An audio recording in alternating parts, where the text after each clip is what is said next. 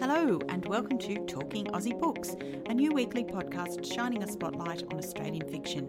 My name is Claudine Tinellis. As a writer and avid reader, I love chatting about books. And in this podcast, I'll chat to authors, publishers and readers, giving you, dear listener, insight into what's hot on the Australian fiction scene. So if you're looking for your next book recommendation or just want to know more about Aussie fiction writers, this podcast is for you. Grab yourself a cuppa, sit back and enjoy. 2 years ago to the day, I had the very great fortune to interview my next guest on the release of her debut novel, The One, a story that took us behind the scenes of a popular reality dating show and the lengths someone will go to find their one true love. This year, she's back with another fabulous novel, a beautiful and moving story about friendship, love and loss that I know many of you will absolutely adore. The novel is called All We Have Is Now, released by Harlequin, and I'm so happy to be welcoming Kanina May back to the podcast today. Hi, Kanina. Hi, Claudine. Thank you so much for having me. And I can't believe that it's 2 years to the day. That's kind of serendipitous or something, isn't it? I couldn't agree with you more. Now, it's absolutely wonderful for me to be chatting with you again on the release of your second novel. Congratulations on All We Have Is Now. I thoroughly enjoyed reading this book. So tell me, what kind of feedback are you getting about the novel so far? Oh, Claudine, I've had such lovely feedback about this book. I've had a lot more messages, I must say, much more personal messages with this story than I did with my debut. And I think it is because a lot of the issues within the story people have personally experienced themselves. So they want to reach out and they want to say that they, connected to the story and they connected to the characters and they want to tell me about an experience that they've been through themselves. And that's just one of the most amazing feelings. It's been really lovely. I can imagine it would be beautiful. Now, I felt that this book had a different tone than your first. In many ways, it was a more serious book that touched, as you say, on some serious themes. So I wanted to ask you, was it always your intention to write something like this, or was it more about the way the story unfolded for you? Yes, it's funny. I didn't set out to write a different book at all. It was more about the story evolving. I knew quite early on the seed of the story began, but kind of first started when a friend or a series of friends actually suffered some all-encompassing losses, and each of them were heartbroken, and they were all like unexpected and all heart-wrenching, and each time I wanted to ease the pain but always felt a little bit hopeless, and I knew each of their worlds were never going to look the same again.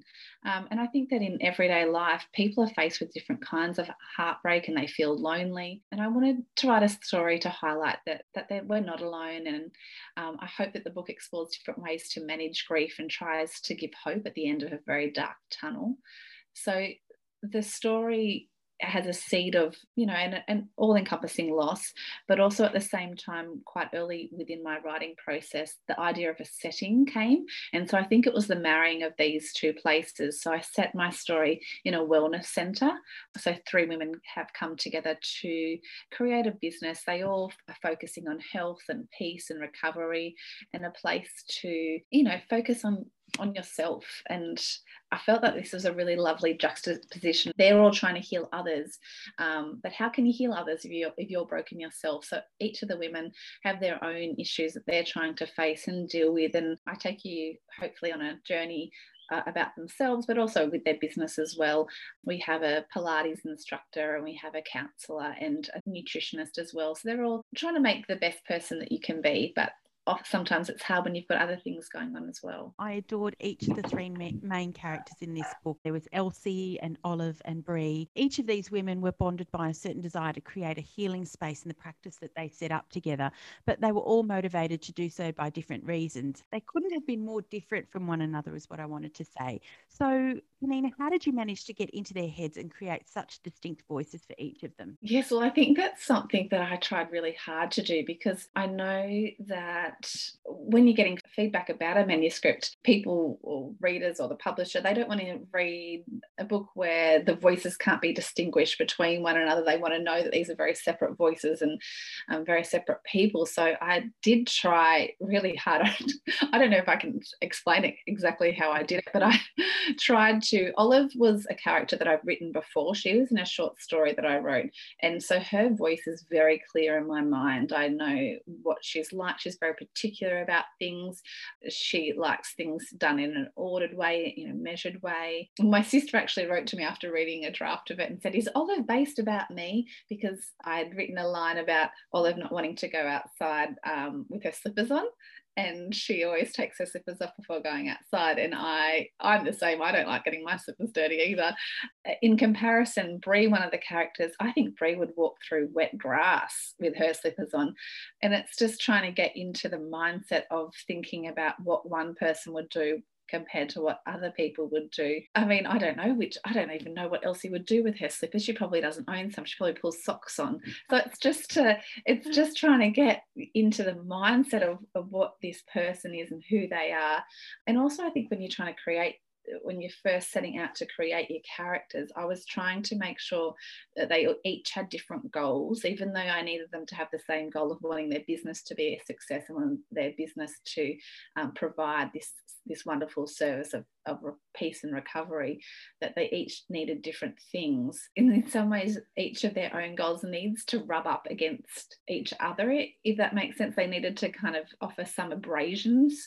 So Olive's strictness and decisiveness needs to, in some ways, not definitely add direct aversion to what Bree wants, but maybe offer opportunities to rub her the wrong way, or offer a little bit of friction so that you don't necessarily always have drama between them, but there might be a bit of niggling between them, or there might be be able to offer humour in the scene, or so I tried to keep that in mind every time I had them cross, if that makes sense. Yeah, absolutely makes sense. But it's so reflective of real life in many ways, because, we all have friends that we adore, but there are little things about them that annoy us. I mean, that's just the reality, And as I mentioned in my introduction, this book touched on some raw themes, things that many readers may be able to relate to, things like grief over the loss of a loved one, caring for elderly and sick parents, drug addiction, coping with blended families.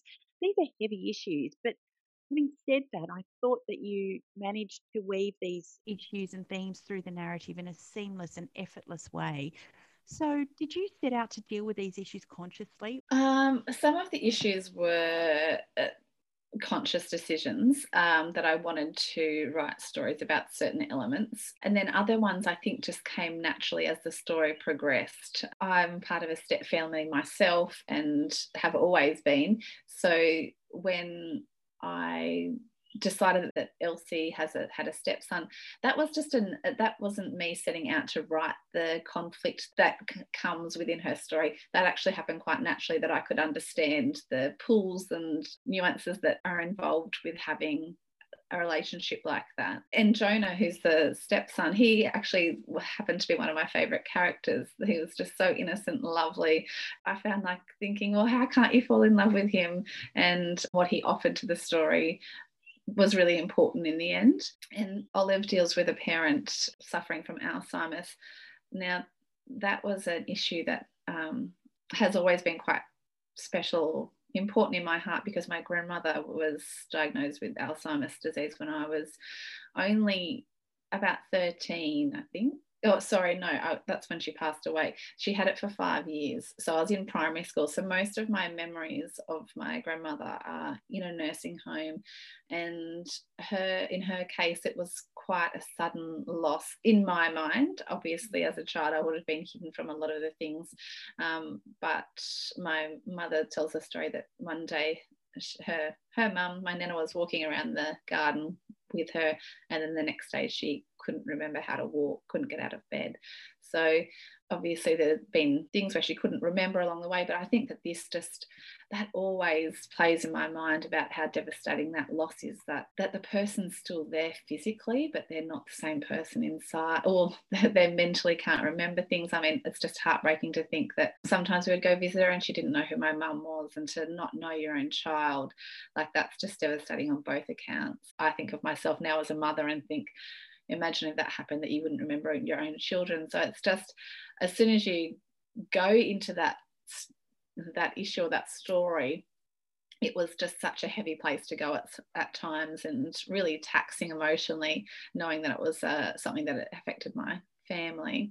But also I wanted to really focus on the fact that there's no way to heal a hurt and that everyone moves through that kind of grief differently.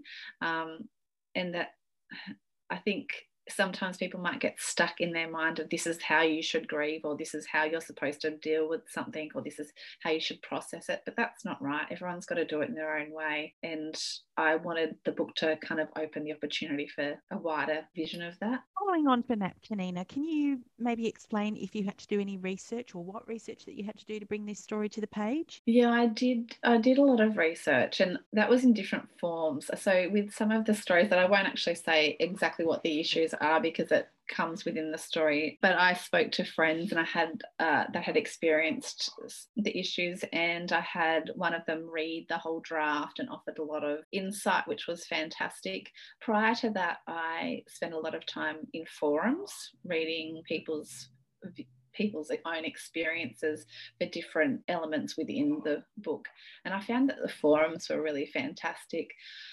They just offered the emotional aspect of things. That's because you can research online and in books about all the different stages of Alzheimer's, for example, but you don't get the personal experience that the forums offer. So that's probably where I did most of my research. Listening to podcasts as well about certain subjects I did as well. Reading other books if I knew that they touched on that subject to see how they dealt with it. Yes, my friend was very, very helpful. And I also talking to mum about the Alzheimer's bit going back. And yes, I think you constantly, when you're writing, researching, I'm constantly Googling things just to see if you can find a little bit more. So I should say that with the Wellness Centre, that actually came when I first started writing it. My youngest child was only going to preschool 1 day a week, and it would have been around an hour round trip to drop her and come home. So I ended up just dropping her and going straight to my local library. And so when I was first getting the ideas, and I kind of had a few ideas of what I wanted to do with the element of grief and the element of wanting 3 women to be working together, or the 3 women to be together, and I was looking through wellness magazines in the library. And so I looked through a lot of different wellness magazines. So then I was jotting down ideas from articles that were within the magazine. And that was where the very first kind of marrying of the idea and the setting came. So thanks to the library and their magazines. Always got to plug the library, absolutely. Yeah. The setting of this book couldn't have been more different than the setting of your first book. The events of this book take place on the mid-north coast somewhere, a bit closer to home for you, right? Yeah, so it's only about half an hour from where I live, the town of Wingham it's called. I wanted to ask you, how much of your writing is inspired by your surroundings? Well, I think it heavily at the moment, isn't it? So I wrote the one after working in television, and all the behind the scenes elements that I wanted to incorporate within that book. Now, in the one, I actually did use close local places as well. So one of the characters in the one, her hometown is Gloucester, which is only about an hour away from me. And then another one's hometown is Port Macquarie, which is another hour in a different direction. So I think I'm too scared to write places that I don't know. So which is funny because I did an interview at a library. I had a conversation with Fiona MacArthur, who lives about an hour and a half from me. And she commented that she said she's the opposite. She always might base it on a real place, but gives it a fictional name, which is something that maybe I should have thought from the get-go. But I've also had, on the flip side of that, I've had lots of people comment and say, oh my gosh, they went to the Garden Grub for breakfast, which is a local cafe, and that they went to Bago Maze, which is another place that's not far. So I've had people really enjoying the local elements for people that I know or people that are around this area. But I think after writing obviously my life has kind of really moved on of working in television, and I think the fast paced and the behind the scenes and the sometimes glossy and perhaps catty, I wanted a different pace myself. I was kind of craving that sea change, I guess, or that the rural change, what is it called, escape to the country or something. So I wanted something that was really kind of kind. And so Wingham is a beautiful little town, and it really, I imagine, would be the perfect place for Healing Hands, my wellness centre. They're a little bit alternative. They're open to different you know, people being different and people embracing different changes. They're surrounded by farms. Yeah, it's just a really lovely place. Very sadly, they were really hammered in our local floods that we had not that long ago. And Wingham Brush, that appears in my book, it's not even open at the moment because it was, you know, just hit so badly by the storms and the floods. But yes, I definitely think that I have written a setting, in both cases, settings that I know. I've never run a wellness centre myself though, but I often thought it would be a very nice place to work. Indeed, I think so too. Healing Hands in particular sounds like a wonderful place to work. So, Kanina, what would you like most for readers to take away from this book? I just hope that it's a story that people can connect with. And probably one of the biggest things is what I was saying earlier, is that there is no one way to heal a hurt, and that grief is universal and grief is relatable. And I hope that people realise how much this story comes from the heart. I think it's always, I hopefully will go on to write more books, but I think that this story is always going to stay really special in my heart because it was a story that I believed that needed to be told. What have you learnt about yourself and your writing since we last spoke? And what advice would you give to your unpublished self if you had the chance? Oh gosh, probably one of the biggest changes I've had between writing the one and all we have is now is that I've moved to Scrivener, which for me I have found quite amazing because in both instances I've written 3 different women. So with the one, I felt like I was scrolling back and forth. I kind of plot and I kind of pant, so I don't feel like that I'm one in particular, but I go back and forth. I often, back from my TV training, I often have an idea for what in my mind I call a spotlight scene. So I know what I want that scene to be, but it might be, 2/3 of the way through the story. So then I write that scene, and then I'll write a note for myself of how I need to seed an idea in earlier, or seed several ideas in earlier. So Scrivener is a great place where I can just add these new little document sections, kind of like Post-its, to say you need to add this, you need to add, you need to add ABC in here somewhere. And then the same for the follow through, that I need to pull that thread through essentially and add further scenes. So in Word, I found that really hard. In Scrivener, I love that element. One thing that I've learned with writing the 2 different books, and I'm now trying to finish a 3rd, with the one, I knew the ending really early on. And for All We Have Is Now, I didn't know how it was going to all come together. And even during the edits, that very last page, it took me a long time to get it right, the right tone and the right message, and just, changing, different words and the right emotion, and just, really hitting it like that final, that final feeling. Well, I found that really hard to get.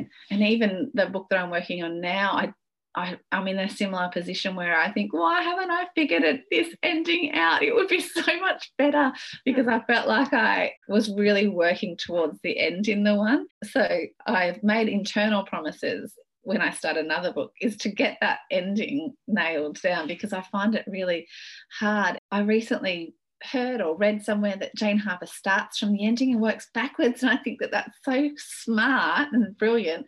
And I really want to try that, but I haven't done it yet. Clearly, I haven't. But I'm still. I think my writing process is constantly evolving. Still, I'm still trying to figure it out, and I write myself notes everywhere. Every time I get stuck, I think, I need to read it from the beginning and get back into the flow of it. I think that that's just natural too, with, having lots of other things going on in life and the kids, that you think, where am I? You might be so involved with the story at 2:50, and then suddenly you go, oh my gosh, it's school pick up and I've got to go. And you think, I'm gonna finish that when I get home. I'm gonna finish that tonight or tomorrow. And then you sit back down and so much has happened since then that it's really hard to get back into that exact same headspace or, the flow of writing. I feel like I'm still very much learning. Yeah, I often wonder how people evolve, between book 1 and 2 and 3 and so on, and whether or not, they would change anything or, what they've learned about themselves. But I agree with you, there's so many obstacles and different ways and it's a constantly evolving process, I think. And I think you've said it perfectly well. But when I interviewed Jane, she told me that was yours, was it? Oh, there you go. Starts from the end. And I have to say that I wish I had taken her advice when I was working. I think she needs to do some courses. I'm like, okay, so for example, I want to know what that last scene is and then how you figure it out. I mean, especially when she's adding twists in there, I'm thinking, yes, I mean, it just sounds so clever because... Well, it is clever. Yeah. It's exactly what you need to know, because the reality is, I knew exactly what my story was going to be, but I had no idea how it was going to end. And so I think I spent 3 months deliberating how it was going to end. It's not efficient. Starting at the end is much more efficient. We shall both do it next time, Claudine. Yeah. Okay. Pinky swear, Kanina. Pinky swear. All right, so we know that you're working on something else at the moment. Can you offer us any little tidbits of, information about that book? This one's about 2 friends, and it's over about 2 decades. So it's another friendship book. I feel like I really enjoyed writing the friendships within All We Have Is Now and seeing how you can kind of bounce off each other. One thing that I found in the one, even though it was about the 3 women, their stories were all quite separate. It was kind of the circumstance that was connecting them, but they didn't have all that many scenes together and they weren't friends essentially. And I think friendship's such an important thing in women's lives, and you get by with the help of your friends. So I think that I wanted to do that as well. But I also wanted to, in both cases, both All We Have Is Now and the current one that I'm working on that doesn't have a title, I want to also show that friendship is quite rocky at times and that it's hard work to be friends, and there are different things that offer stress on relationships. And so that's what I've kind of exploring, but also how a friendship is quite solid over 20 years. A friendship that survived that long is generally a very good one. That's my very long-winded waffly pitch that I clearly need to work on. Oh, that's wonderful. Not waffly at all. I loved it. Thank you. So, Kanina, if listeners wanted to find out more about you and your books, where can they do that? I've got a website, which is kaninamay.com. Kanina is very hard to spell, which makes life very tricky as an author, but it's Kaneana, and then May is simple, May. I also am on Facebook and Instagram as Kanina May Writer. Kanina, I'm so happy to have had the chance to speak with you about this beautiful book. I wish you every success with it and the others that will no doubt follow. Thank you for joining me on Talking Aussie Books. Oh, thanks so much, Claudine. Well, that's a wrap, folks. If you enjoyed this podcast, please leave a review on iTunes or drop me a line via my Instagram at Claudine Tinellis or on my webpage, claudineteinellis.com. Thanks for listening. Until next time, happy reading.